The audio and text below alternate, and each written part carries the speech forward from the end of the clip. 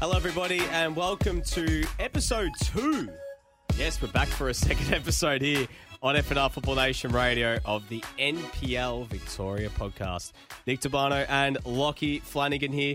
We do apologise for the slight delay.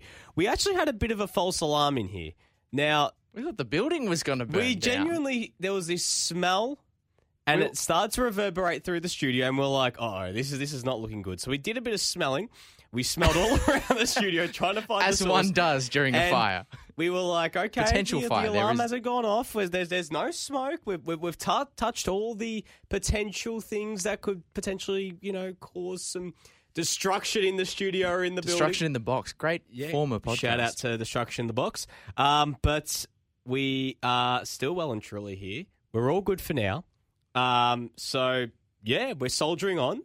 And that's a reason why we're 10 minutes late. So if you're listening on the podcast, you're all good. You don't need to worry about it. We are always live for you guys. Yeah. But if you're listening on the app or you're listening on Facebook Live or Twitter or Twitch, wherever you might be getting it, we do apologise for the delay. So we're all good. Our producer, Oscar Rutherford, as well, telling us it's all good. We're all good, ready to go. He's pumped up. He's ready. He's actually going to be on camera today after Lockie, decided to release the shadow ban that was on him. Okay, well, that's a false narrative. But in all, Lockie, we're in a very jovial mood here. We are. Well, it was a good weekend of NPL Victoria football. Anytime the top four are playing against one another, and you have a Dandenong derby, yes. all condensed within a single 48-hour span, because we didn't have any Sunday games this weekend. No. We played all the games.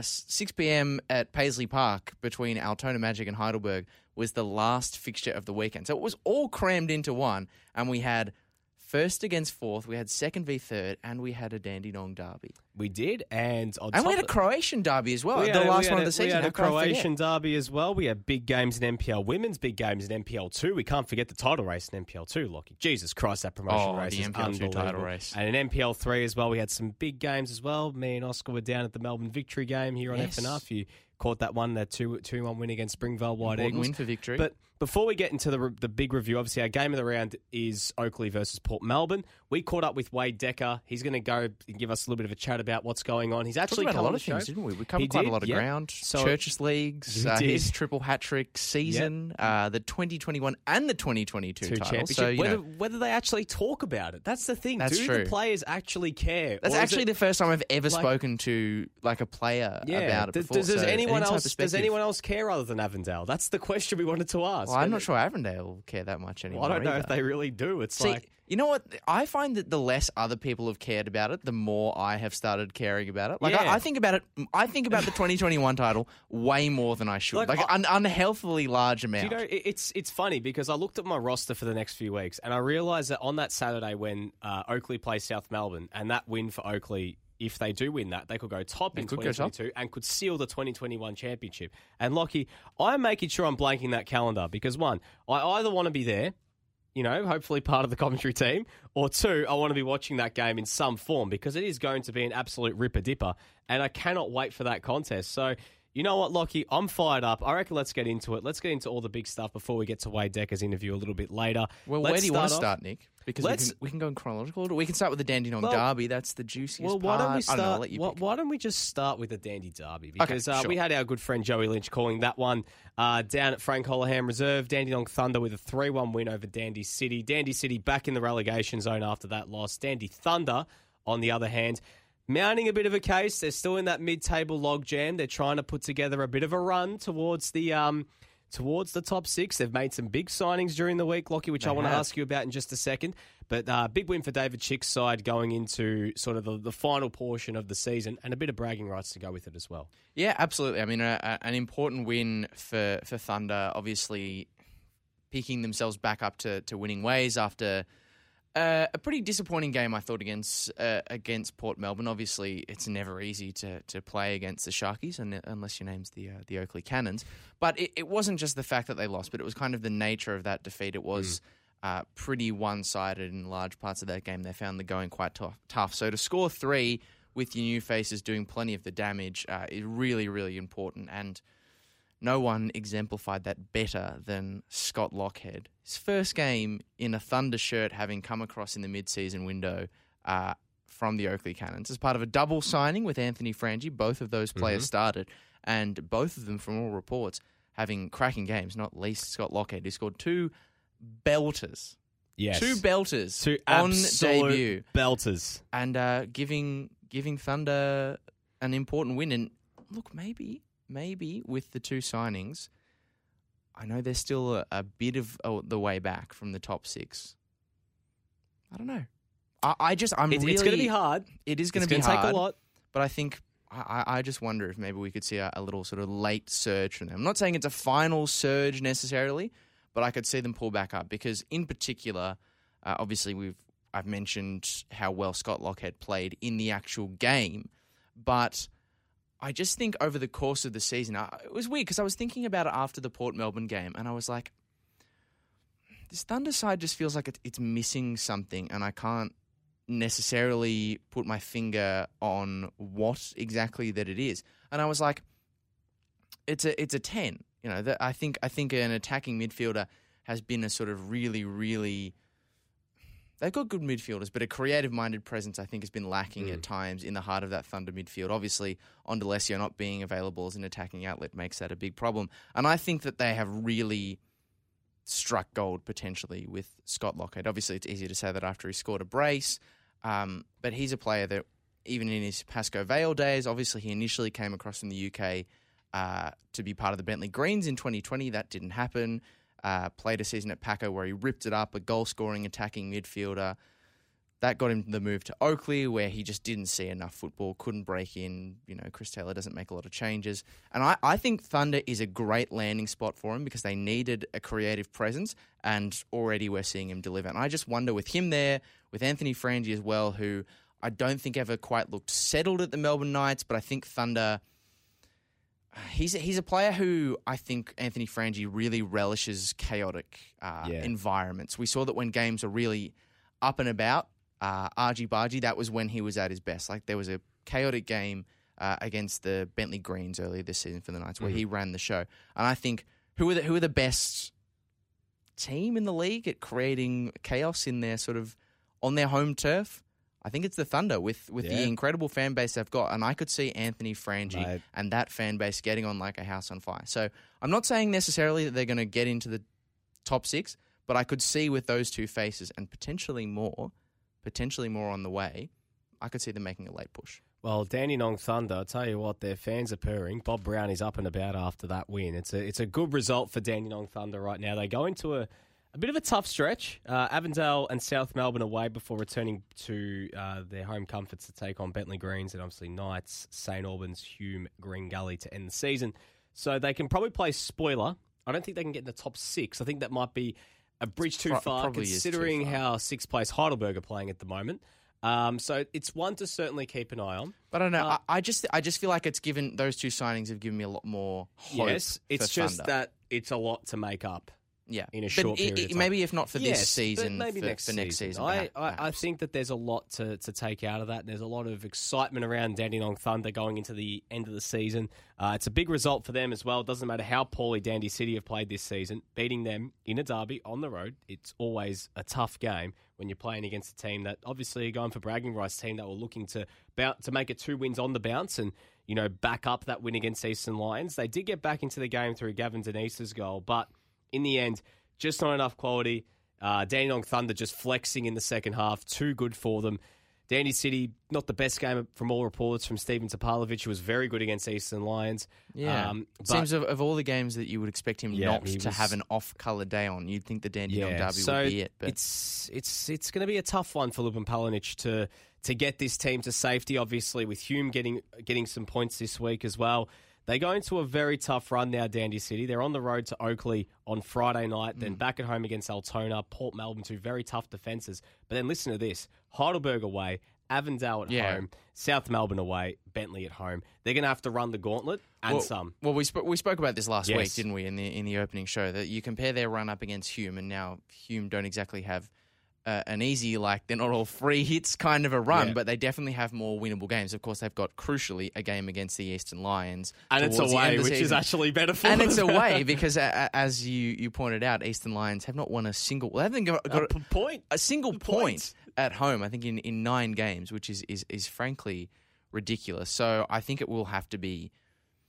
I think Humour and obviously they're level on points, but for me, Humour in the box seat to stay up. I think Dandenong City are probably going to be the team to go down. I know there are some new faces in the offing, one in particular for City who might come in and make things interesting. Can we reveal who it is? I don't think we can. Look, I'll say they're not necessarily of the sort of A-League men's 2019 triple signing kind of caliber, but they've got a good solid pedigree, and I think they will help to change the balance in an important area of the pitch.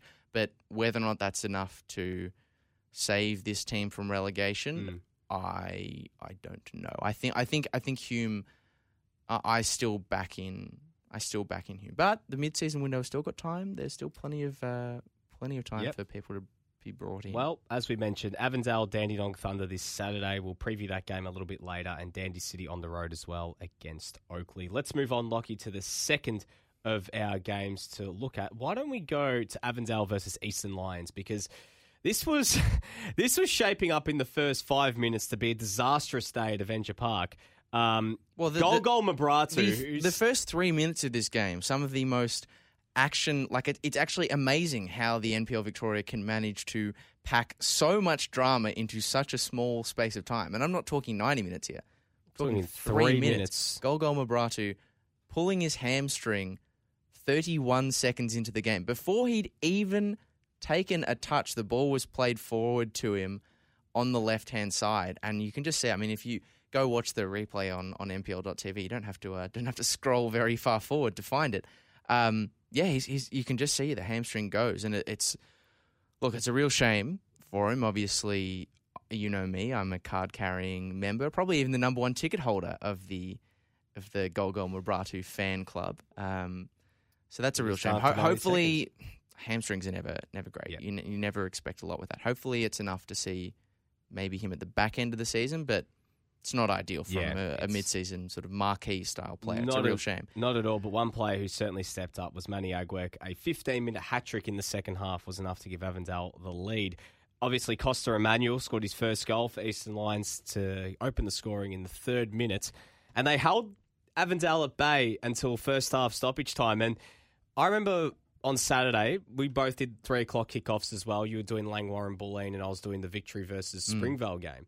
And I looked in a lull, just do a quick around the grounds. Eastern Lions we had the exact same experience. And I was like, whoa, like 1-0. This is 1-0. 1-0, yeah, 1-0. And then I check again, and it was 5-1. And I'm like, the hell just happened here? But Manny Agwek, very impressive performance, 3 goals. When the dam wall burst, when, as Joey Lynch put it in his article about the Matildas, dam walls are not supposed to burst, but in this case, it certainly did. And the goals just petered through, and it kind of sums up Eastern Lions' season to date that, when they start conceding, the goals just seem to leak. But Manny Agwek, a big performance for him. We actually had a question come through prior to the show, Lockie, about Manny Agwek. This is easily his best performance of the season since coming in to Avondale in the off-season. What have we got?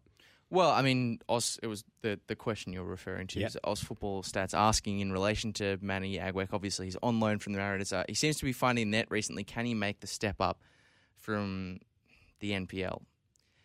It's an interesting one because, yes, he has obviously scored in back-to-back games now an important goal, a very important goal against Green Gully to get that equaliser in the 90th minute. But before that, I think it was like an 8-game stretch that he'd gone without scoring. I don't know. Would you say that Agwek's time at Avondale so far has delivered on your expectations? Because I don't know. I feel like I really like Manny Agwek as a player, but I just feel like I expected a little bit more from him this season. Maybe to an extent he's a victim of Avondale's struggles as a collective. But look, I don't know. Think he's been that bad. No. I think just, the fact that he was in an A-League academy for Western United and Central Coast, I think there was a lot of expectation around Manny Agwek. But, he's still a young player and he's still got time to certainly flourish. I think it's very hard because, you look at Avondale's just embarrassment of riches in the final third. Like, that's a they've good still point. got guys like Yusuf Ahmed and Stefan Valentini and Liam Boland and Stefan Zini, Liston Diaz. They're even playing Joey Katabian now as a 6. Like, that goes to show how deep their attacking stocks are. But I think Manny Agwek has still got a very high ceiling. Yeah, that's true. And I think if he can end this season in the best way possible, considering he's still young, considering he has been on the books of an A-League side before, I think teams would be looking. Yeah, and it's the Australia Cup around the corner as well. We'll That's certainly true. give him that license. The other thing I would say, just so Oz Football Stats does feel like he's getting a bit of an answer. I'm not just playing a straight bat. What I've seen from him in the last few weeks that has really, actually over the course of the season, that's really impressed me that I didn't necessarily know and or expect from Agwek's game. Like, obviously we know him as a direct player, someone who can carry brilliant speed, can find a finish, all of those sorts of things. But one thing that he's got that I didn't necessarily realise before this season that I think would also be of interest to A-League clubs, be it the Central Coast Mariners or others who might want to, give him a run. His vertical ability, he can jump, is incredible. Yeah, is incredible. I mean, he scored a towering header early in the season at Knights Stadium in that game. Where he just managed to leap higher than Tom Manos, the goalkeeper, and then obviously his no-look header against Gully, where again he got higher than anyone else and flicked it over the top of Liam Driscoll. I mean, I think that's an asset to his game. Usually you've got the aerial ability or you've got the pace in behind. You don't often have both, but Agwek does, and I think that is a prospect that, especially in a league that, like the A-League, is transitionally heavy. I think he can be a really valuable asset if he's utilised in the right way. Absolutely. So just having a look at Eastern Lions' run, they've gone 5 games unbeaten now, but you include those 2 draws at the start of this 5-game unbeaten run, and you put it into the 3 games prior to that, they actually were 5 games without a win. So they're in some decent form now over the last 5 games. They're keeping themselves right in the mix for a home final and potentially now for 3rd spot, closing the gap on Port Melbourne to only 3 points. They're over the last 5 games, they have the second best form behind Heidelberg. They go into as we mentioned, big game against Dandy Thunder, a great opportunity for them to continue to close the gap, and then going into, again, another big game against Oakley at home. So a good run of home fixtures for them because, they're going to have to try and close that gap. They'll want to end this season in a flurry. We know if Avondale just get to the finals, they're a team that no one will want to come up against because they can get it done on the biggest stage. They're a team that is starved of... Well, no, sorry, hang on. Let me rephrase. They're a team that, you don't want to play in finals because they can be competitive. Yes. But I should refrain. They haven't actually gotten it done on the biggest stage yet because they still haven't won a piece of silverware in the top tier. So we'll see what happens in the next few weeks for them. Meanwhile, for Eastern Lions, 7 points inside. You can't sum it up any differently other than this season has been a complete train wreck for them. They got a new signing out there in Dylan Tate, who debuted against Avondale, new striker they've brought in. But Eastern Lions run now. They go back to their home pastures, taking on South Melbourne, top versus bottom. We mentioned they haven't gotten a point all season. It's going to be so hard for them now. They basically have to go perfect to even have a chance of making it interesting for them. But now, I think with 7 games to go, and they're 7 points inside, when the fact that there's the same amount of games left and points you need, it's going to be too hard. I think what's been disappointing, I think a lot of people, even before the start of the season, in recent seasons, were probably expecting Eastern Lions when they first came up to be a one and done team, and they did have a good start to this season. But I think fairly early on into this campaign, people internal to the Lions probably saw the writing on the wall, and they just don't necessarily have the financial acumen to bring the kind of players in that can keep you up. I mean, you think about the quality of player that's at, even some of the players at Dandenong City, that the places they've come from, that they've played for, compared against an Eastern Lions, and they're probably still going to go down too. So you compare that against Hume. Hume have got some incredible players. Yeah. And there was just never going to be that much they could really do to rectify that. And I think a lot of people internally were happy to say, look, I think the focus is to just play the kids. To get young players getting minutes at the top flight. And to their credit, they have done that. And for them, I think the best possible way to finish this season would be to get a win. They've got, I think, get a win at four home, home please. games left. I think it's Knights, South Melbourne, Heidelberg, and Hume City. Not in that order. I think Hume and Heidelberg, you switch them around. If they can just get one win, especially if it was against one of the big clubs, to give them a nice little day out at Gardeners Creek with a young player scoring, I think that'd be nice. Unfortunately, we can probably draw a line through them in the top flight, but I think if you asked a lot of people at the club, they would probably say we've made our bed with that. Well, it's funny because they started the season okay. Like they pushed Dandy Thunder in the first game. They wrestled back a 2-goal lead against Oakley and lost in very, very tough circumstances. Beat Altona on the road. And then everything from there just completely unraveled. Like it looked like maybe they could put something decent together this season and be competitive in the relegation zone. That's the thing, be competitive. But, Kosti Puskashu left and things have just not worked out for them. And when you've got teams in NPL 2 and even potentially in NPL 3, when you look at Preston, spending and getting bigger names in, of course it's going to be tougher for Eastern Lions to stay up when the teams that have the ambition to come into that first division are spending much more and have, a much better squad. Like, putting it bluntly here, you can argue that maybe 5 to 6 teams in NPL 2 are better than Eastern Lions right now. That is no disrespect. It's just because Eastern Lions have gone for the kids. But when you look at, North Geelong, Moreland City, where Moreland City are playing at home, by the way. This is not Moreland City on the road. It's like we talk about Eastern Lions at home. I don't know if I'd say 5 or 6, but I do think there is at least 3 teams Brunswick, who have got on paper better teams. I think that's fair.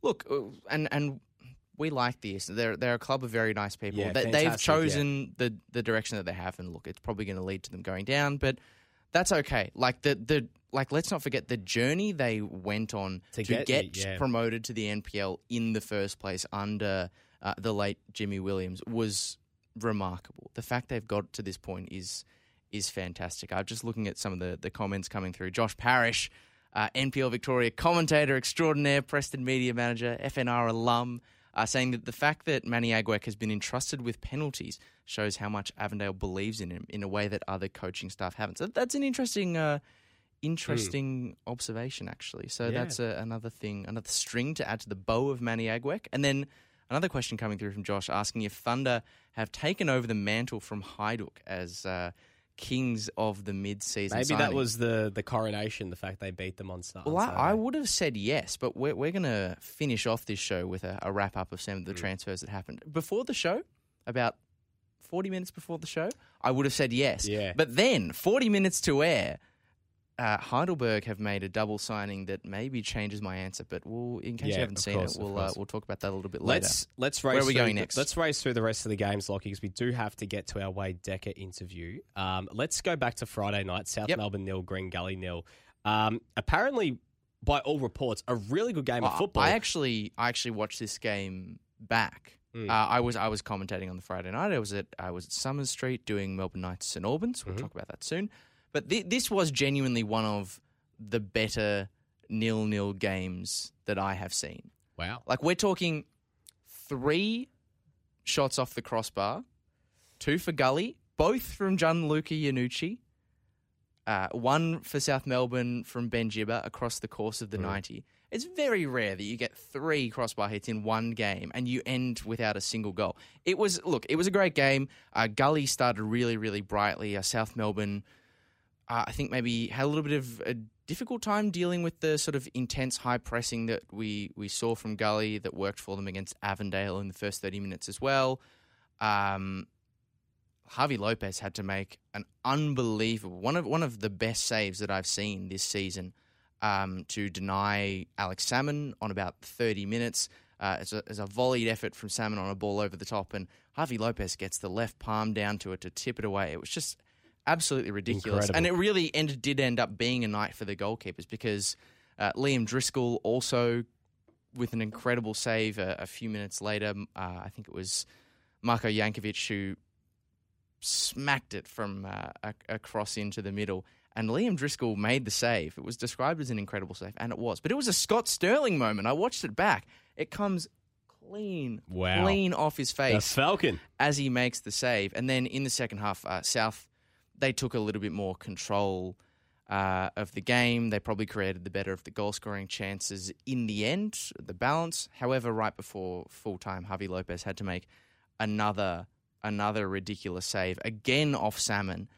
It was a deflected shot, so Javi Lopez had to readjust. And what really impressed me is not only did he get across to make the save, but he had Matt Crooks rushing towards him, ready to bundle home the rebound. So you're expecting Javi Lopez, he gets the hand, it dribbles towards Crooks, and he thwacks it into the net. But he managed to get the palm to it and tip it up, like almost like volleyball-style spike it up away out of danger. So incredible saves from both keepers. Javi Lopez continuing to justify the little swap that went on between him at Bentley and Pierce Clark then at South Melbourne. But a cracking game, maybe in the end to draw a fair result, but I have no idea how this game ended 0-0. It's proof that you can have a good 0-0. Yeah. So what that means, South Melbourne still 2 points. Well, now not still. The gap is closed. They're 2 points clear of Oakley. Green Gully have dropped to 5th. Well, it's a bit harsh on Gully as well, is it? They get a draw against the top side and they go down to 5th. So Gully go into their next game. Gully have now had 2 draws in back-to-back games, and it doesn't get much easier. They take on Bentley in their next game at home before heading over to take on Melbourne Knights. A decent run for them in the next little portion. So Knights, St Albans, Hume before Heidelberg away, Eastern Lions, Dandy Thunder. So they don't have to play any side above them for the rest of the season. So Green Gully might be priming themselves for a little bit of a decent run at it now in the next few weeks. They're 4 points ahead of Bentley, so that's going to be a really, really exciting contest on Friday night. South Melbourne, on the other hand, as we mentioned, still 2 points clear. They should get the job done against Eastern Lions before, again, a bit of a thin run over the next two. I was taking on Dandenong before that game against Oakley, which shapes up to be probably the game of 2 seasons because of obviously the permutations for 2021. Let's move on to the next one, Lockie. Let's go to the Croatian Derby. Night.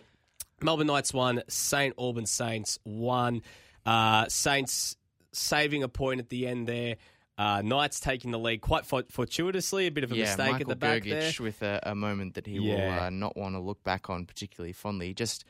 He shinned an attempted back pass to Will Lejeune, and one man you don't want to be giving giving a free look to at the moment since he's come in for the Knights is George Ott. So he gets his second goal in 3 games, and he just, once the back pass was latched onto by Ott, he just finished it nonchalantly, and he's buried it. Continues to look very, very good in red. I mean, it was a pretty even game in the end, as you said. Adam Hodor getting an equaliser just after the half on the 56th minute. Pretty even game. Knights probably edged the chances. Will Lejeune, who was in for his first back-to-back start of the season in place of Hayden Brown, had a shaky start but made a cracking save off the corner from Jack Marth.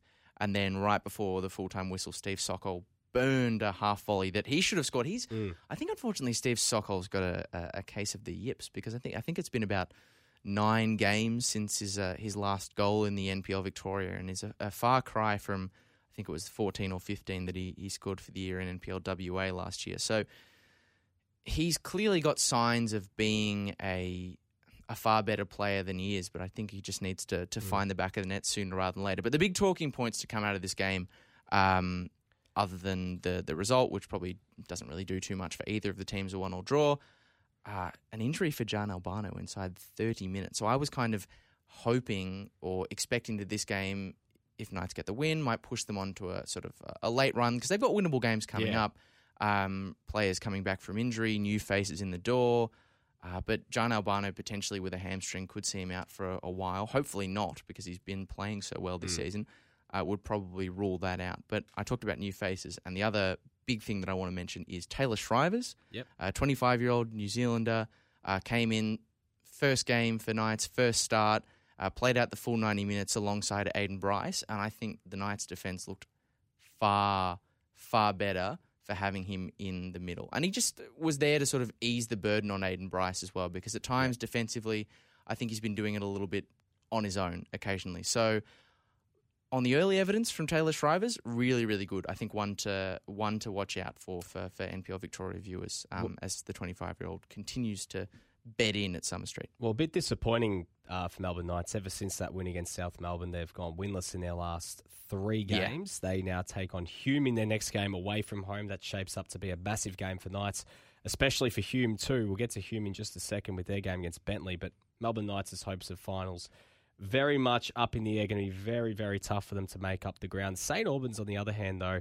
they're 9 points clear of Hume and also 9 points clear of Dandy City. I think they need to still just keep that in the back of their mind. That I know it's 9 points. Yeah. And I know that's going to be tough for Hume and Dandy City. Probably fine. But it's not 100% safe. They haven't won in their last 4 games. They've only scored once in their last 4 games. Yeah, as well, that was the thing, is that Adam Hodor's equaliser broke the drought for them. So they've only won 1 game in their last 9, and that is concerning to say the least, because they are being dragged closer and closer towards that relegation zone, and they've got a very tough game at home against Heidelberg before a game against Hume City, and they still have to play Eastern Lions in that run as well. So you do get a sense that St Albans should do enough to stay up.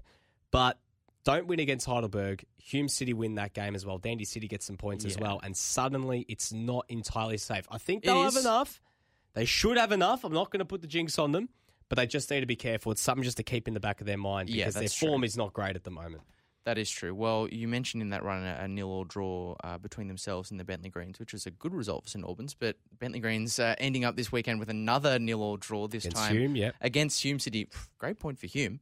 Tough for Bentley. Great point for Hume. Another sort of profligate display, this one for Bentley, unfortunately. I mean, I noted, not this week, but the week before, that Bentley have scored more goals from outside the box. I mean, everyone knows that. But I knew that they'd scored the most goals from outside the box. I think the official figure is 13.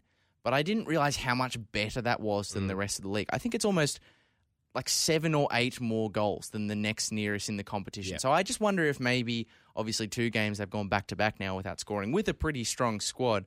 I just wonder if maybe that luck of, whenever you're scoring a lot of bangers, you are sort of being the beneficiary of, unlikely. Absolutely. I don't want to use the word XG, but I'm going to drop it. Yep. You know what I'm saying? Go for it. I just wonder if maybe they're having that difficult spell because things are just leveling out a little bit. Hopefully, hopefully they can pick that up sooner rather than later. It's not going to be easy for them though. Because Gully are a pretty tight team this Friday, but it was a great result, that one for Heidelberg, because obviously Saturday night, the final game of the weekend at Paisley Park, they got the 1-0 win. Adrian Zara doing the damage early with a pretty nice goal, actually cutting in off the left hand side, which allowed Heidelberg, who were in the 6 for the first time this season off the back of their result last week, to consolidate their spot. They've now got clear air, a nice little 3-point buffer between themselves and the Greens. So a great result for the Burgers. Absolutely. And talking about teams that also need to keep a bit of an eye, Altona not entirely clear of the trailing pack. I think Altona will be fine. Their defense is too good for them to get stuck. Still have some problems up top, Lockie, which I just think they need to, just keep an eye on. But it's going to be a big game for them against Port Melbourne. They host them on Saturday, and then a bit of a tough few weeks after they play Dandy City, games against Avondale, South Melbourne, and Bentley Greens. Lockie, let's take a short break here on the NPL Victoria Pod. We'll be back in just a second. With Victoria's hottest striker. Yes, the man who only scores hat-tricks, only scores in big amounts, the NPL leading goal scorer, Oakley Cannon's own Wade Decker. We caught up with him a little bit earlier, so we're back with that on the other side of this here on the NPL Victoria Pod. Don't go anywhere.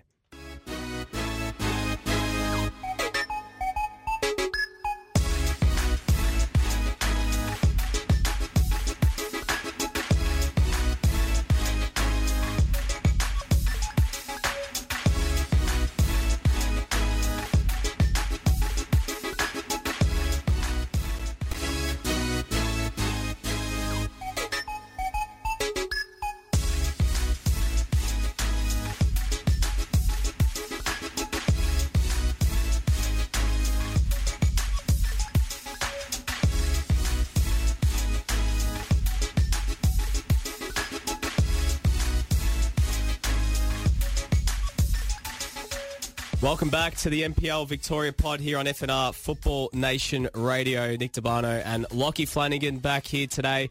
It's time to get into our game of the round, Lockie, and it was a massive contest on Saturday night. Port Oakley up against Port Melbourne. A big 3-1 win for Oakley, second versus third.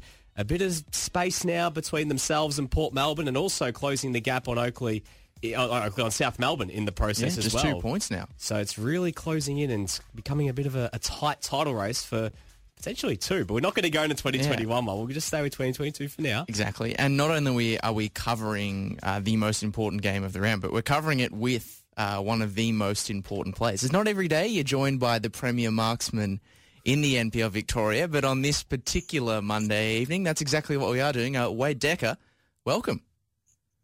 Hey guys, how are you? We're good. We're enjoying your goal-scoring exploits this season, I should say, and you very much, I imagine, enjoyed the 3-1 win over the Port Melbourne Sharks on the weekend. Take us through the game, because if one thing has been true about Port this season, it's been that they've been very hard to put a single goal past at the best of time, but you guys managed to get 3 past them. Take us through the game. How did you find it? Yeah, no, I thought we played really well, to be honest.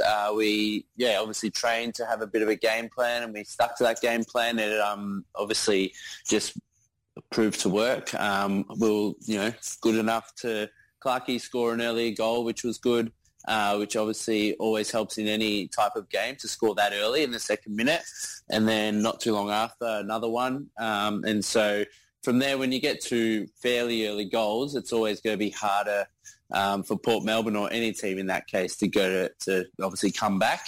They obviously had a few chances. I thought, created a few more. And then, come second half again to score again.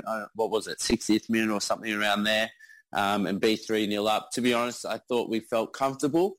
I thought the way we just played in general was really good. We moved the ball around. We defended well. In the end, got us the result we were hoping for. Well, Wade, obviously, this is 2 wins down the bounce for you guys. You had that bit of a lean run where you had two draws and a loss, and now you guys are back in some form now with the win against Altona and against Port Melbourne as well. What was the message coming out of that sort of lean patch and getting you guys back in form? Because it was looking a bit concerning for those 3 weeks, but you guys are now back in some top form once again. It's sort of at a good point now as we get close towards the end of the season. Yeah, definitely. I mean, every team goes through a period where, results don't go their way, or, something happens. So I guess for us it was, that little 3-week, 4-week period. We actually managed to get a cup win against Knights during it. So that picked the boys up a bit. And again, we just started training harder, going back to basics. And it was obviously a solid win against Altona, which, I thought just set us up, confidence-wise and everything against Port. And so to beat Port the way we did, being third and being just a massive, big game in general, whether they would have overtaken us or, we edged points closer to South, to put a performance like that was fantastic by the team. So, I guess, it is what it is in terms of the 3 weeks that we had a bit of a lull, but I feel, we definitely are back.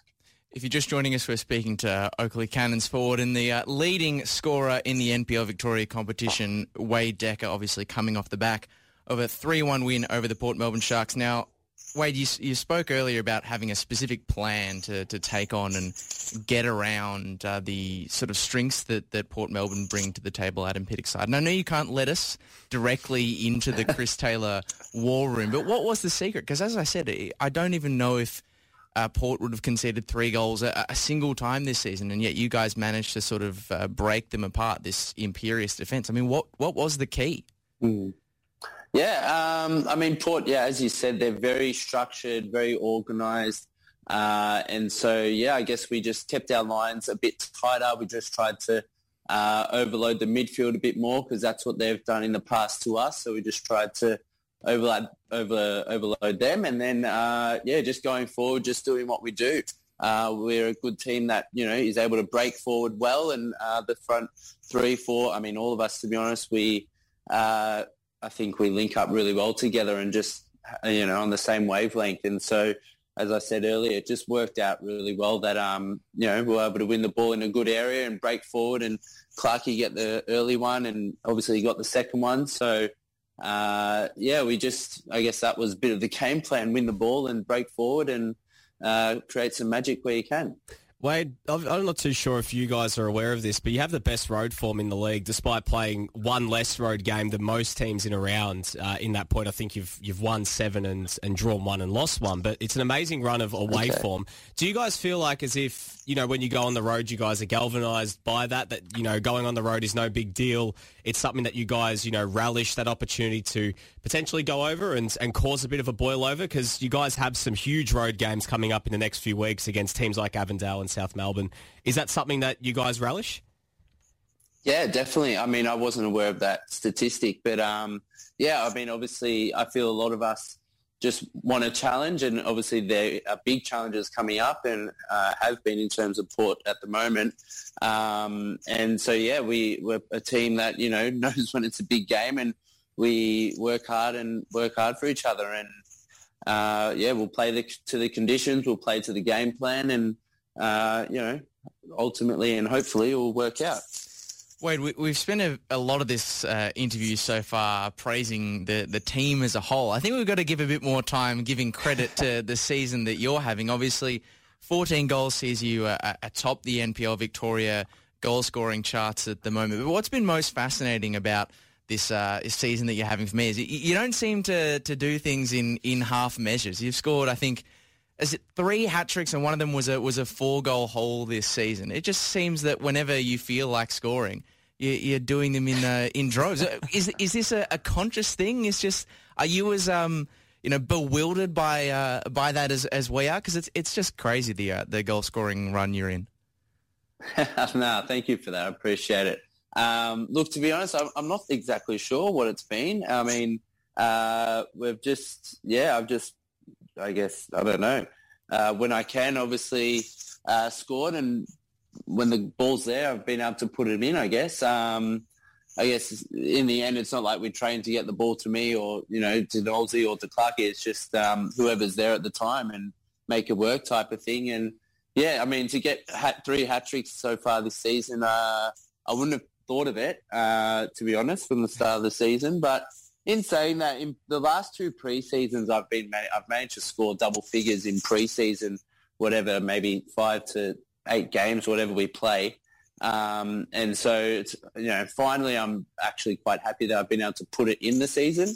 I guess, the goals I've been quite happy, really happy with them, to be honest. And hopefully they keep coming.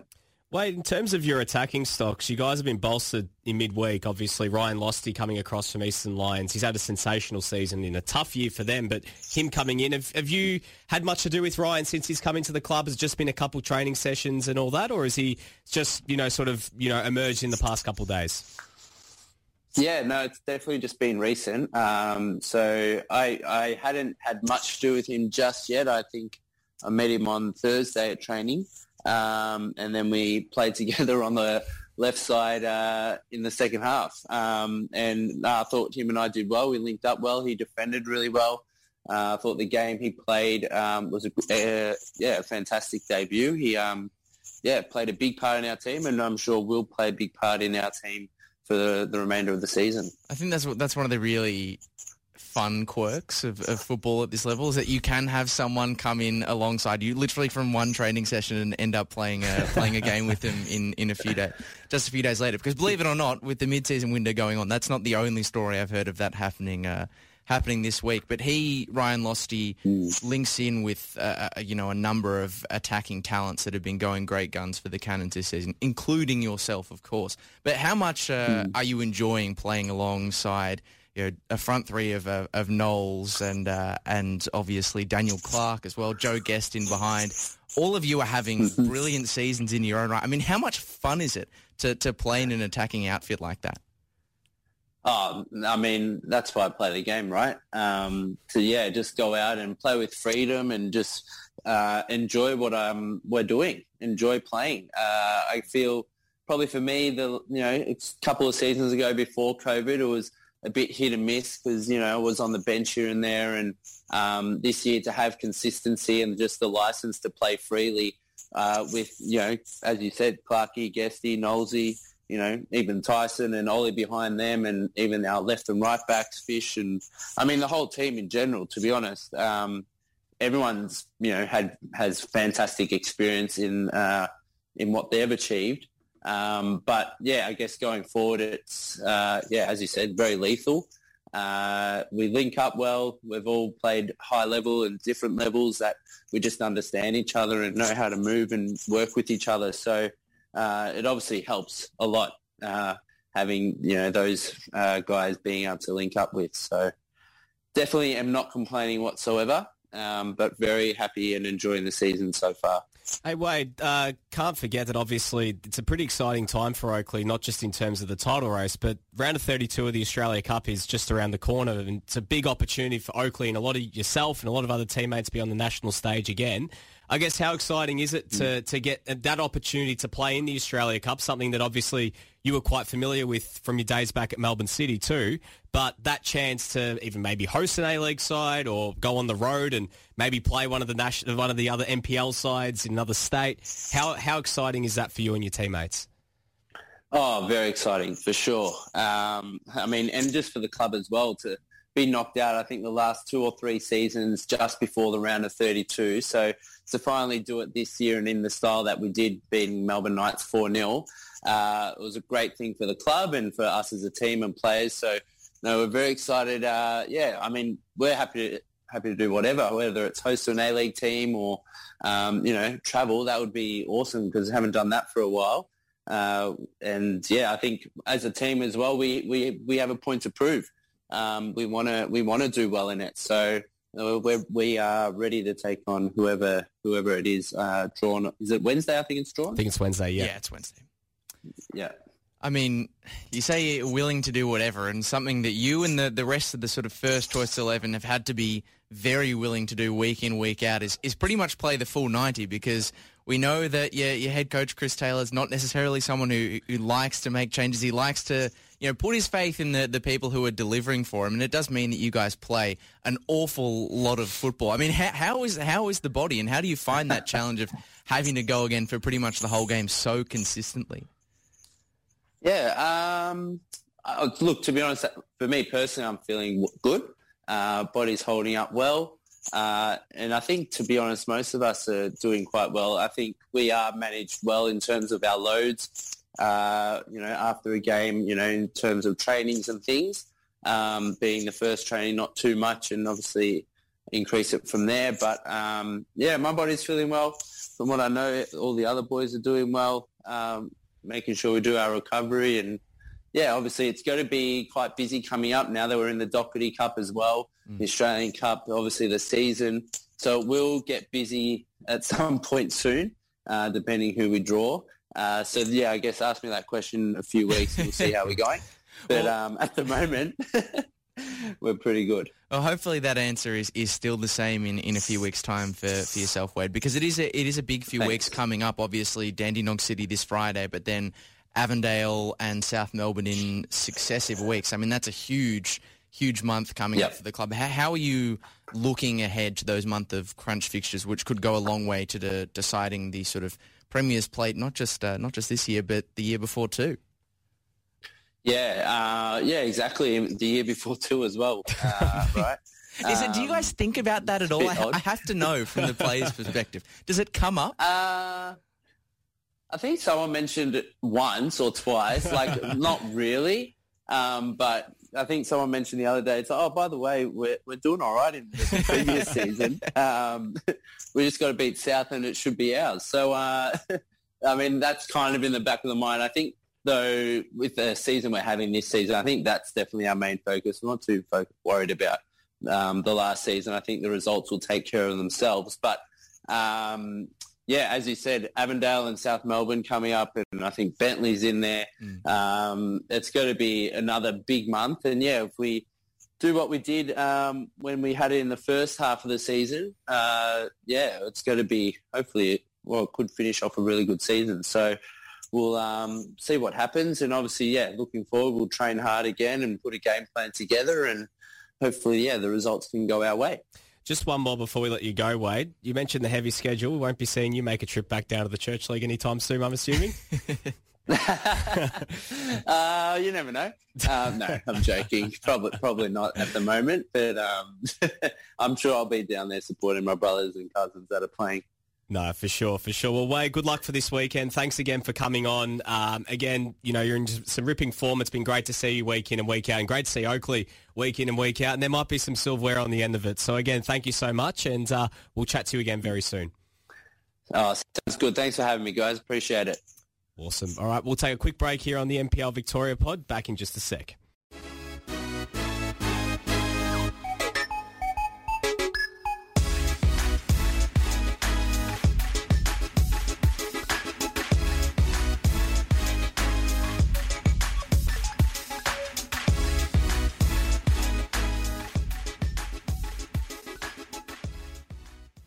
Oh, we didn't even turn the mics on for that second there, Lockie. No. Hello and welcome back to the NPL Victoria pod. Nick Tabano and Lockie Flanagan here.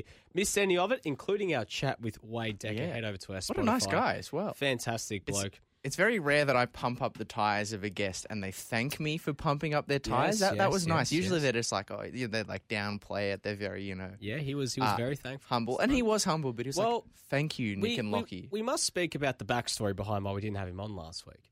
I sent him the Zoom link, but apparently he didn't receive it until like 9:30 at night. And he sends me a text saying, I just received the Zoom link. Unfortunately, sorry. we don't do the NPL Victoria pod after dark. Otherwise, it would be quite an interesting show. Can I tell you that for certain? Anyways, let's move. Oscar's lost it behind the glass. Look, the reason we're losing it, the reason we're going crazy is because we're jumping into the NPL 2, which is the craziest league in Victorian football. As I was saying before we got there, you missed any of the chat with Mr. Wade Decker. Head over to our Spotify or anywhere you get your podcast. Catch up with your favourite podcast platform. Yep. If you're a Spotify person, or if you're potentially with Apple, or you I don't know where you get your podcasts off, your RSS feed or SoundCloud. Cast. If you're a Pocket Cast, or you can just go wherever you need to go, or go back to the Facebook live stream and just listen to it there again. Yeah, I do that sometimes. Yeah, to see Nick's facial expressions when he has to talk about Italy or something. Yes, well, I guess that's a fair. Anyway, enough Italy discussion has been at an all-time low. Yeah, we don't need to, but we can talk about the Italian clubs though. We can. So let's head over to NPL 2. It was another big weekend of action. Really all was. around. We won't. We'll touch on a couple of the games. First, let's talk about the Moreland Derby. Moreland City against Brunswick Juventus. And that is their official name, by the way.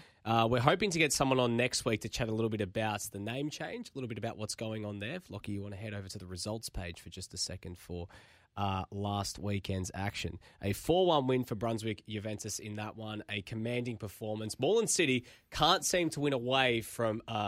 Well Money. Well, Campbell Reserve, I guess, is the Christian name.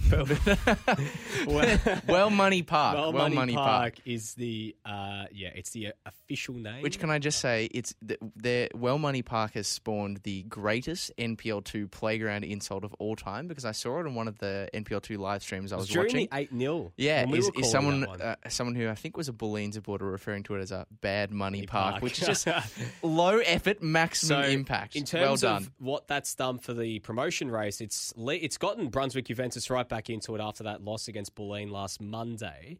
But it's opened things up just a little bit, because Bulleen had the chance to go second, Lockie, and you did this game. Yeah, they could have jumped into the promotion places. Now, Bulleen have this issue that when they come off a Monday, they seem to play so poorly, and it's no surprise, it's a very short turnaround. We've seen it when they've played on a Friday Didn't night. seem to affect Brunswick. Well, it's different with them. No, Maybe they're true. playing on their home deck. Bulleen had to head down to Lawton That's Park, true. which is, you head to Lawton Park, good luck getting all 3 points, because Langwarrin have played spoiler for basically everyone this season, and they did it again. They took the lead, but Bulleen were able to salvage a point. Lockie, take us through that game. As we mentioned, Langwarrin just keep finding a way to steal the points from the rich. And unfortunately for themselves, they're not taking them all and giving them to the poor. Yeah, they're not taking. They're not taking, and they're not taking all 3 of the points as well. A lot of the time, I don't know if steals necessarily the fair term to use with all of them, but yeah, Langwarrin have taken points off, I think, every team in the top 4, with the exception of Moreland City now, and this was a big chance going begging for Bulleen. Obviously, they came into this game in the knowledge that the Moreland Derby had been decided 4-1 in favour of Brunswick Juventus. So all they needed to do was win, and they'd be in the automatic promotion places, leapfrogging Moreland City. And unfortunately, things did not start off very well for them in this game at all. It was a classic sort of NPL2 junkyard battle. It was a hard fought game, and Langwarrin had the better of the early goings. Bulleen really struggled with balls into the penalty box, and Langy youngster Marwan Nilo opened the scoring on 13 minutes. A delightful ball in from Sam Orrit, and Nilo scoring. Get this, Nick, 18-year-old, come across from Heidelberg United Youth. He scored 5 goals this season in his debut senior campaign. All of them at home.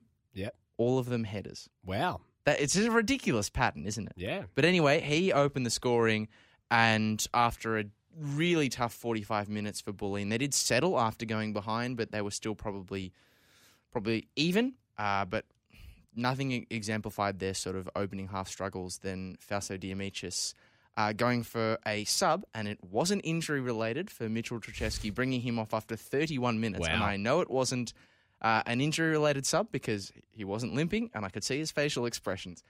So Samuel McCall came on after 31 minutes, and they got into the break, still down by 1, but the halftime, whatever hairdryer I can only imagine that Fausto Diamichis gave the Bulleen boys at halftime, it definitely worked because they came out of the blocks pretty quick. They had a good opening 10 minutes. They found the breakthrough. Luke Pavlou scoring really like a pile driver from the edge of the box on the half volley. And from there, Bulleen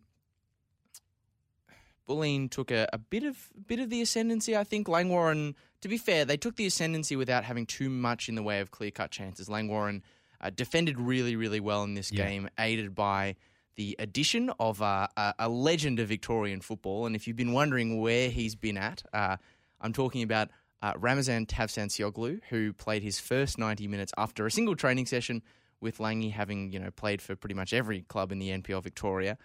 So he's back. He's been out of Victorian football for the start of this year, but he's back now and played an excellent game, really suffocated FC Bulleen Lions until the final 10 minutes where the game opened up a little bit and Nick Sete had 2 really good chances to get the go-ahead goal for the Lions, but he wasn't able to do it. Breno Naranjo Guarini has come across from St Albans, came off the bench, could have scored towards the end, but Bulleen blazed away and they weren't able to jump into the top 2 spots. Luckily for them, Paco also dropped points against Brunswick out of Dunstan Reserve, a 1-1 game. Draw there. So what that really does is it really makes things interesting. And just as I was looking on my Football 24 app, Lockie, I get an ad for a Warship game that I can't get off my phone. Warship game. Well, luckily I've got the table. I've got the table in front of me here. So it's meant that there are 4 points between second all the way down to 5th. So Moreland City in second, FC Bulleen Lions in third, Brunswick Juventus 4th, and Pascoe Vale 6th. But 2 points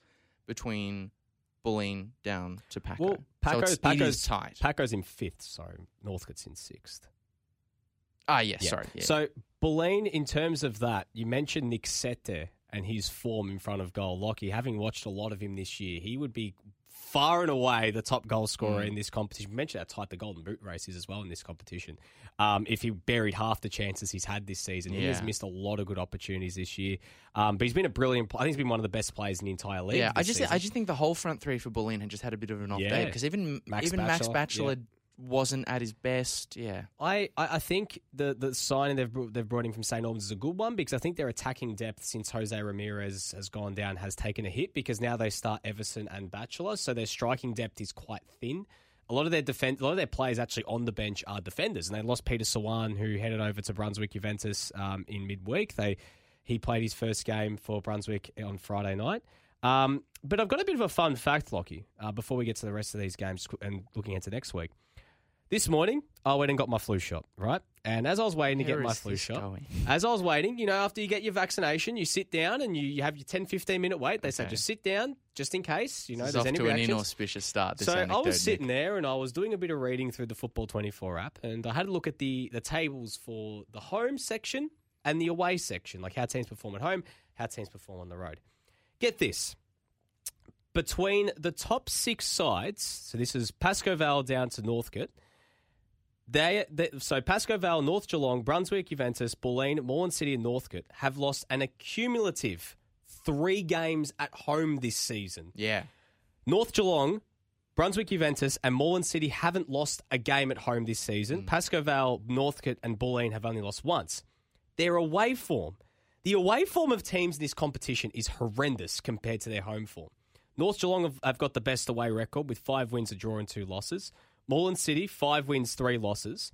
Kingston have the third best road record, but they have the worst. They are a relegation team on home form. Yeah, UFO 1 Park, win, they 6 are losses. terrible at home. It's unbelievable. They've won 4 games out of 8 on the road. Bulleen are 3-3-2. Brunswick Juventus 3-2-3. But burying the lead here, Pascoe Vale have the second worst road record. A relegation team away. 2 wins, 2 crazy. draws, 3 losses.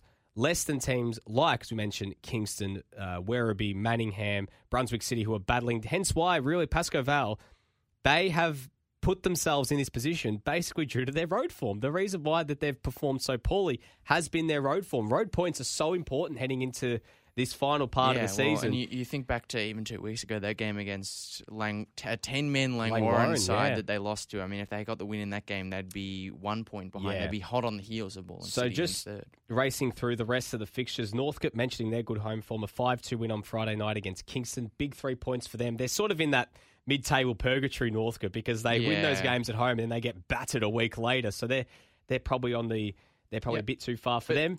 Manningham coming back from a goal down to win at home against Werribee. Big 3 points for them. Official opening of Petty's reserve. So there's lots of people down there and they got the win.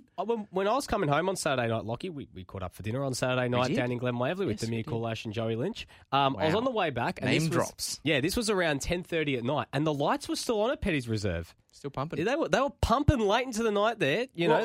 Look, realistically, if you think about it, it was a very important win for them because, as we know, the bottom 4 spots in the NPL 2 are the bottom 2 are direct relegation. 9th and 10th are relegation playoffs. So Manningham get themselves up to 17 points with a win. They're level now with Kingston. They've jumped them on goal difference. Yeah, they've jumped Kingston on goal difference. So they're level on points with Kingston and Langley. So that really makes that final relegation playoff spot a lot more interesting. Absolutely. So to get that against a Werribee side who could have jumped them, massive result. And North Geelong coming back from a goal down. They were level early in the first 10 minutes against GV Suns, went on to win 5-1. We got a bit excited when we saw Golden Valley scored an equaliser. It was a bit like the Avondale Eastern Lions game, but in the end, North Geelong coming away with the win. So just having a look at the table, North Geelong 5 points clear of Moreland City. They're right now 7 points clear of Bulleen as well, so meaning that they're at the moment looking odds on again still to go up. Again, looking ahead to this weekend, some massive contests in terms of the battle for promotion. Pascoe Vale back at home against Manningham. Northcote up against Brunswick Juventus. That's going to be a cracking contest on Friday night. Moreland City versus Langwarrin.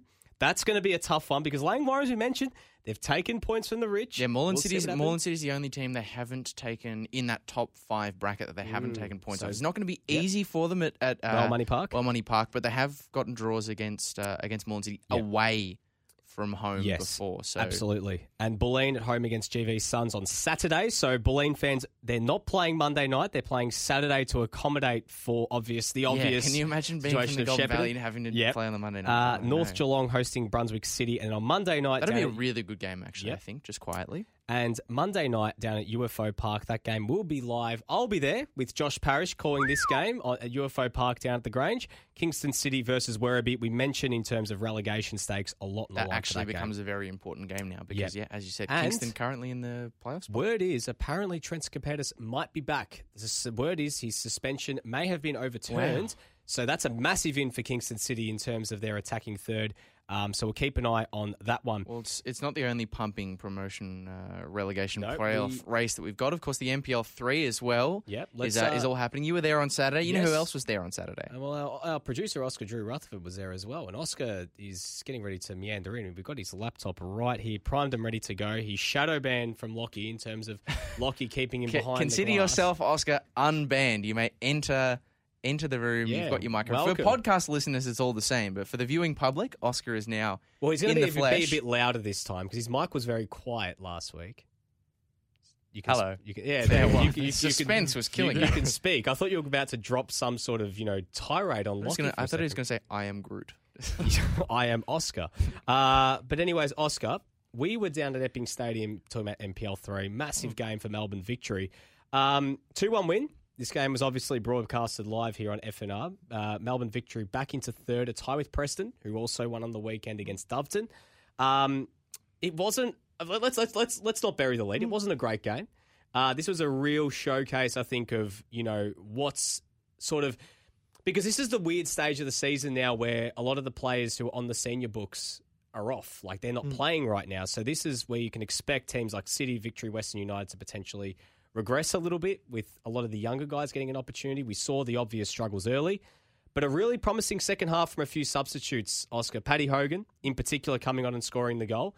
What were some of your thoughts, I guess, from that game as well? Well, yeah, you talk about it. I mean, the second half substitutions really changed the game. On the hour, Joe Palacides made that triple change, bringing on, it was Casper Hallam, Paddy Hogan and Nick Hamakiotis all came on, and that changed the way that the game was going. As you said, it wasn't great up until that point. Wasn't a spectacle, but then just a few minutes later, Paddy Hogan opened the scoring, of course, on that left-hand side on the left wing, and then not too long after that, it was Adem Djuratovic who scores yet another goal. He's in some red-hot form at the moment. So, yeah, it's of course, we are seeing some of those more recognisable names leaving these A-League affiliate clubs at this stage of the season, but it is really exciting to see some of these lesser-known players get their opportunity at this level and show us what they can do. And what we're seeing is that consistently they're more than capable of stepping up and contributing meaningfully to their teams. Well, I think the one player that really caught my eye, you mentioned Nick Hamakiotis and Paddy Hogan coming off the bench. Nick Hamakiotis in particular came on at halftime. I believe he came on for, just having a look, he came on for Alex Simopoulos, who has been a bit of a regular this season. You mentioned Hamakiotis and Hogan coming off those injuries, but replacing guys like Kabede, who's been a staple in the team this year. I guess, how did you see, have you seen them coming back into the teams? They've come off long injury layoffs as well, but Paddy Hogan, we've seen him at right back, now playing as a winger. Like, quite a versatile skill set for him. And it's the other thing that you get with these young players is that versatility in terms of positional opportunities, because they've got coaching staff who are working with them in lots of different positions. So it's kind of really dynamic and exciting as a way for the or as a squad to function. And yeah, as you say, I mean, I've got nothing but positive things to say about those players who came on in particular.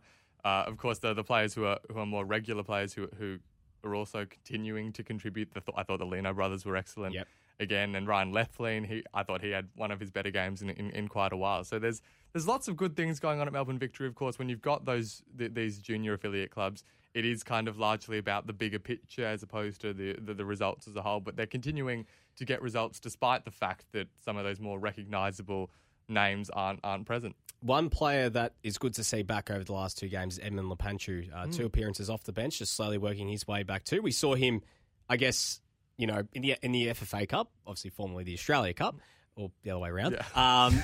Sorry, the Australia Cup, formerly known as the FFA Cup. He featured along with Ryan Lethlean, Anthony Laban quite regularly in those early few games. Good to see him back as well. 100%. Another one of those players that, as you say, coming back from long injury layoffs, and it's one of the great benefits of this system of having these youth teams is that you can build them back up. And even though it's the off season, of course, for the senior A-League men's team, that they get these opportunities, and we're starting to see him find his feet again, and so hopefully he'll get more and more minutes over the next few weeks. One more thing, Lockie, just about this game before we move on. The one player, and this is a player you've seen a bit of, is Slaven Vrenesevic, who played his first game for Springvale on the weekend. There was a lot to actually like from Springvale defensively. I thought the first half they were very good defensively, and on the break, they probably should have scored just before half-time. A really good chance for Paulino, who was one-on-one with the goalkeeper, and it looked like, because he was playing at fullback and he hadn't gotten forward all game, it's like he just was deer in headlights and was like, where do I put this? Like, which side am I going here? And he put it straight at Christian Siciliano in the end, but they fought. Must say, I was quite impressed with Paulino, actually, when I saw him play he was very good. He did well to stifle the impact of Paneris and Kabede in the first half, and then I think against Paddy Hogan, the tired legs started to show and Hogan having that electricity. But in particular, a lot to like from Slaven Vrenesevic. It's been a tough year for Springvale. I don't think they're going to stay. I think that it's a flip of a coin between them and Ballarat City for who joins Whittlesea in one of those relegation spots. But there's a lot of young kids there, I think, to really keep an eye on. So a lot to like from that one, Lockie. Just going through the rest of the results in the NPL3. The other big one in terms of Melbourne Victory is obviously Preston Lions. They played on Friday night, 2-0 win over Doveton. A bit of a scrappy game, according to Josh Parrish, but Preston Lions getting the result and learning to win ugly, which is good considering the struggles they had against Doveton earlier this year. Chris Davies scoring from the penalty spot right before half-time. So a great result for them. Interesting, I've got to give a shout-out as well to Chris Theodoridis because Doveton did earn themselves a late penalty. And the footage is there on the Preston Lions Facebook page. If you want to go back and watch it, I strongly suggest you do. Because Chris Theodoridis, the former Heidelberg United stopper, did the Andrew Redmayne. He did the Andrew Redmayne technique, and it worked. It was a really, really poor penalty from Doveton. But Chris Theodoridis made the save after doing all the theatrics. He did the full works. He walked up to the player with the ball. He really, really drew out the process, and then he was doing the wavy arms on the line, dancing around, doing the full wiggle. It worked. Was this at 1-0 or at? No, this was at 2-0. The game was over, but it's still like he was probably in a position where he could afford to be doing this sort of theatrics and stuff. But shout out to Theodoridis, and that sets Preston up for a massive game. A massive game. Another home fixture this coming Friday against Nunawading City, who have got 3 wins on the bounce, 4 wins in their last 5, including that shock 4-2 game over Melbourne Victory. And they also, I think, got the wood over Preston earlier this year. So that is a must-win game for Preston against a team in strong form. Well, obviously, they beat Geelong 1-0 on the weekend. Well, that was a big game as well because Geelong, obviously, in that sort of outside of the top 4 conversation too. Running through the rest of these results, obviously we've got to get to NPL Women's as well and also preview the first division of NPL Victoria this weekend. Western United 2, Box Hill 1, big win for them. Melbourne City going to Ballarat, defeating Ballarat. Big 5-0 win there at Moorshed. And North Sunshine, Whittlesea 2-2. So Whittlesea getting an important point, but it's going to be very, very hard for them now to really salvage anything. Yeah, Whittlesea are probably going down. I just want to say a big shout out to the choke from North Sunshine because they were 2-0. They were 2-0 up, and Whittlesea scored in the 85th minute and then the 92nd minute. It was 82nd minute and the 94th minute to go from 2-0 down to 2-2 in 10 minutes. So, and also, I believe that's a debut goal for Sadak. Yes, North yes, Sunshine. it was. Came in from the 4th tier of football. I believe State League 4. Yeah, cool. Well, we might be looking at an Ondolesio sort of Mark II there. Hopefully, he doesn't do his ACL. Just running through the rest of this weekend's fixtures: Preston Nunawading, easily the game of the round this weekend in NPL 3. Springvale White Eagles hosting Western United. Whittlesea hosting Geelong at Epping Stadium. Melbourne City up against North Sunshine at Parade. That'll be a good game. Doveton taking on Melbourne Victory away, going to be one to keep an eye on. And the game that will be on NPL.TV this week is Box Hill versus Ballarat City at 3 p.m. on Saturday. So a lot on the line there. Let's get to NPL Women's, guys. Oscar, let's kick off. I believe that you were at Box Hill versus Heidelberg this weekend. Correct me if I'm wrong. Yes, I was. Heidelberg 2-1 winners in that game. What did you take out from that one? That was another really, really fun match. It's what you consistently get in the NPL Women's competition is you just both teams just go so hard for the whole game. Yes. And it's so exciting and it's so end-to-end. And by the end, they're pooped. 100%. And this was just another example of that. And you see the way that all these teams are able to match it with each other for such a long time. And so the first half in this game was really evenly contested. Both teams had spells being in control. Then we got to the second half and right at the beginning, the Box Hill scored an early corner and you went, maybe there's an upset brewing here. But it was Heidelberg who came back strong and scored a couple of later goals. I think the first one was from Steph Galea and the second from Catherine Vlahopoulos. A come-from-behind win, which I think has been kind of demonstrative of how Heidelberg have played a lot this season in the sense that they're able to keep going harder for longer than most other teams, and that's really gotten them so many of their points, is their capacity to see out the full 90 better than most other teams, and that's what we saw again with the couple of late goals to come from behind.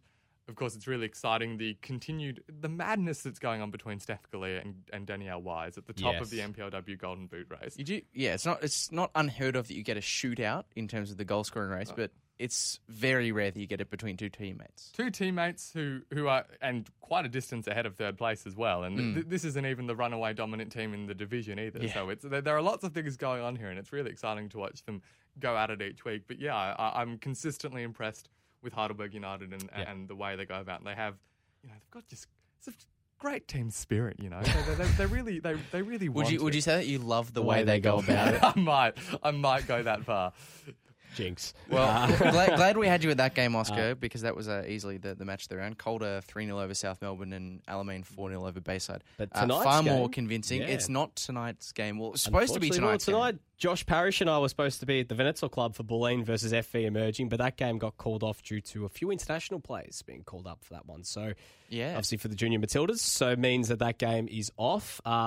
So that's hence why they just said, quite a few actually. That's why we're going to be the Monday Night Mafia next week instead. We're not even being the Monday Night Mafia this week. But you and Josh will be. But yes, Calder just look like they're sort of cantering. Ever since they got back ahead of Heidelberg, they're just kind of cantering. I mean, it's one goal conceded in the past 2 months. It's crazy. Yeah. It's not shocking, obviously. We are talking about Calder United, like the behemoth the team of the that's NPLW. Half this team's getting picked up by Western United. So, even so, they are just in cruise mode at the moment. Well, obviously, we'll see how it all plays out next weekend because there's some big games there. Alamein up against Calder. Alamein, you'd think they have to try and get some points on the board if they want to secure a fourth spot ahead of FV Emerging, who are back. Got the game in hand as well this week against Bayside United. They expect them to win that. South Melbourne against Box Hill at Lakeside, and easily the game of the round, Heidelberg against Bulleen at Olympic Village on Saturday at 3 p.m. Get to that game. It is going to be a ripper. Guys, before we wrap up, let's go back to the top tier of men's football and quickly preview this weekend. It's going to be some big, big games at both ends of the table. Let's actually get some predictions for these games, guys, I reckon. So let's go quick fire round. Start off Friday night. You mentioned it's the Green Derby, Green Gully versus Bentley Greens up at Green Gully Reserve. A lot on the line for Bentley in particular. They need to win to stay in touch. Who are we fancying in this game? How do we see it playing out? Do you want to go first, Oscar? Gully will win 3-2. Wow. Big call. It's big call. I like bold. Vibe. I like bold calls. That's my analysis. See, both teams coming off the back of consecutive draws. It's hard. It's hard not to feel like we're going to see that again. Although Gully did win pretty convincingly last time they came up against Bentley, if memory serves me correctly. So, my head says draw, but I'm going to say Gully. I'm going to say Gully get the win. I'm going to say a 2-2 draw in this one. I reckon it's going to be an exciting game. But it will be a really good game. Yeah. Oakley versus Dandy City at Jack Edwards Reserve Friday night at 8:30. Can we say it in 3, 2, 1? Oakley. Oakley convincingly. Suvs will be going off. Make sure you get down to that one. Saturday 3 p.m. We have two games at 3 p.m. But kicking off at Avenger Park, Avondale versus Dandenong Thunder. The mid-season kings of the transfer window, Dandenong Thunder, against Avondale, who lost their own mid-season signing in Golgol Mabratu to a hamstring injury, but no issue. They could just throw Stefan Valentini into the starting lineup. Yeah, talk about just any sort of player can throw in. I'm going Avondale in a tight 2-1 win. I think it's going to be a very, very tight game, but I think they're just going to have enough class to win this one. Yeah, I'm really fascinated. I think, and I'm not just saying this because I will be on it alongside Steve Curd, but I genuinely think this could be the game of the round. Thunder looked far improved for having Scott Lockhead in their side. I think 3-2 to Avondale, but a really good chance for Thunder to show what a difference these new faces could potentially make, not just to the end of the year, but for next season potentially too. Oscar? I reckon Thunder can get a point. Wow. Yeah, I mean, they did last time. Yeah, they did, yeah. Again, it was just a 1-on-3. Bottom versus top. Eastern Lions hosting South Melbourne. Eastern Lions, not a single win, a single point at home since June last year. They're destined for the drop. I really want to say draw. I really want to say Eastern Lions win. To say draw. And that's not a slight on South. That's just like when you present the facts like that in the way that you did, obviously rooted to the table. It has to happen not eventually. A single point in 9 games. Who better to do? There's no tactical reasons for which I'm making a prediction like this. It is genuinely just, Dennis Tenuto, the vibe of the thing. It would be good if Eastern Lions got a draw. Yeah, for the story. I still think South are going to win. That's my prediction, but I could see it happening. South Melbourne wins 3-1, but Eastern Lions takes the lead. Yeah. Wow. I am going to say that, again, Eastern Lions come out like a house on fire and get them just pure vibes. I just got a feeling. And South Melbourne, in the end, will run over them in the second half. I'll go one step further and say the winning goals, the final 2 goals. I like your prediction, Nick. They're going to come in the final 10 minutes. Like it'll be tight for a long time. Like, all right, they finally got there. Yeah. I'm going to be boring. 2-0 South Melbourne. Okay. Yeah. Altona versus Port Melbourne, 6 p.m. Saturday night at Paisley Park. I'm going Port Melbourne 1-0. Because it just has a boring, dull 1-0 written all over. I mean, these are two of the best defences in the league coming up against one another. It is hard to see a goal fest. I think Port have got to get back on the winners list. I'll back them in. I think Altona might actually nab this one, to be honest. Port are a upset funny of the team, week, aren't they? Yeah, quite possibly. But they look really good sometimes, and then other weeks, sometimes on the big occasion, they kind of drop down.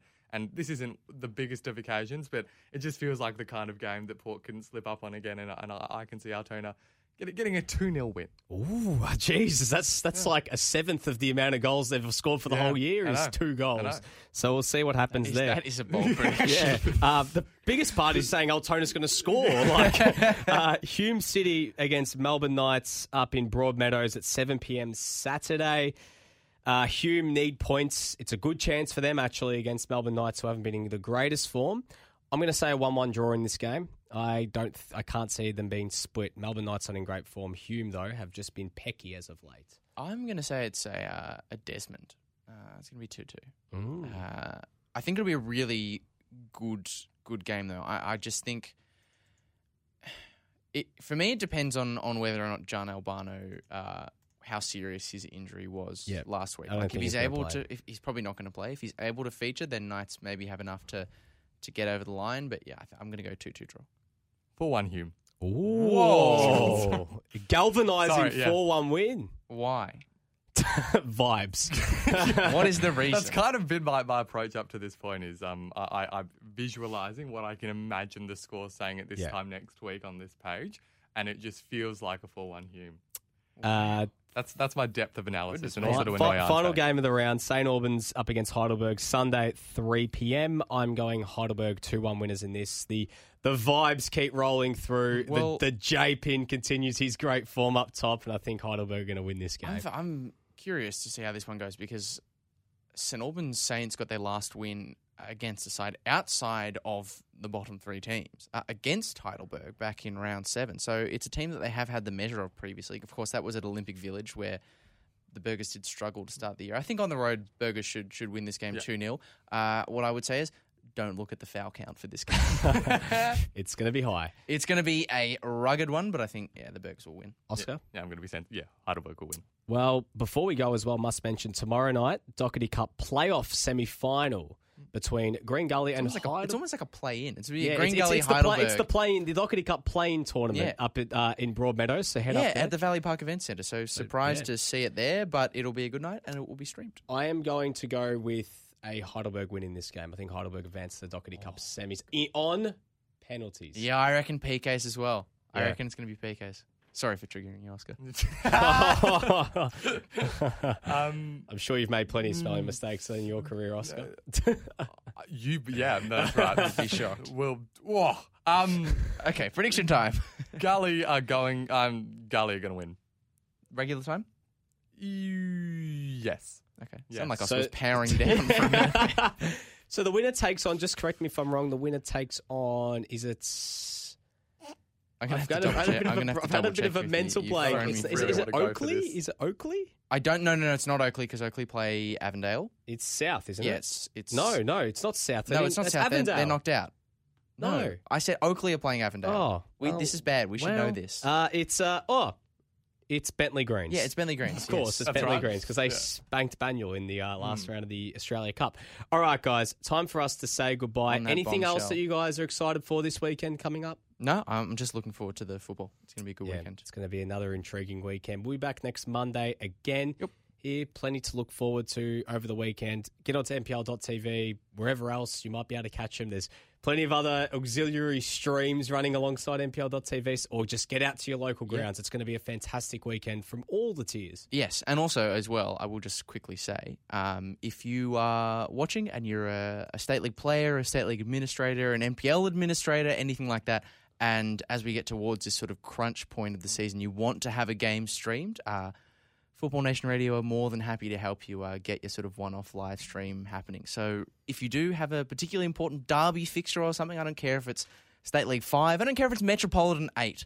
If you have an important game coming up and you'd like it to be streamed, we're more than happy to help you. Chuck a bit of commentary. I know Nick Debano is always up for a for an obscure Mate, fixture. You know me. When it comes to the obscure, Debano is there. Especially, we'll be there. Yeah, we'll be there. But anyways, you missed any of the show, head over to our podcast platform, Spotify, Apple, wherever you might get them. Big thanks to Wade Decker as well for taking some time out and having a chat to us. Always a great interview, and we're looking forward to seeing how all the action plays out. So get down to your local grounds, tune in. It's going to be fantastic. So myself, Lockie Flanagan, myself, Nick Tabano, Lockie Flanagan, Oscar Rutherford. Oscar, again, thank you very much for coming on board. We'll be back again next week, but for now, it's goodbye.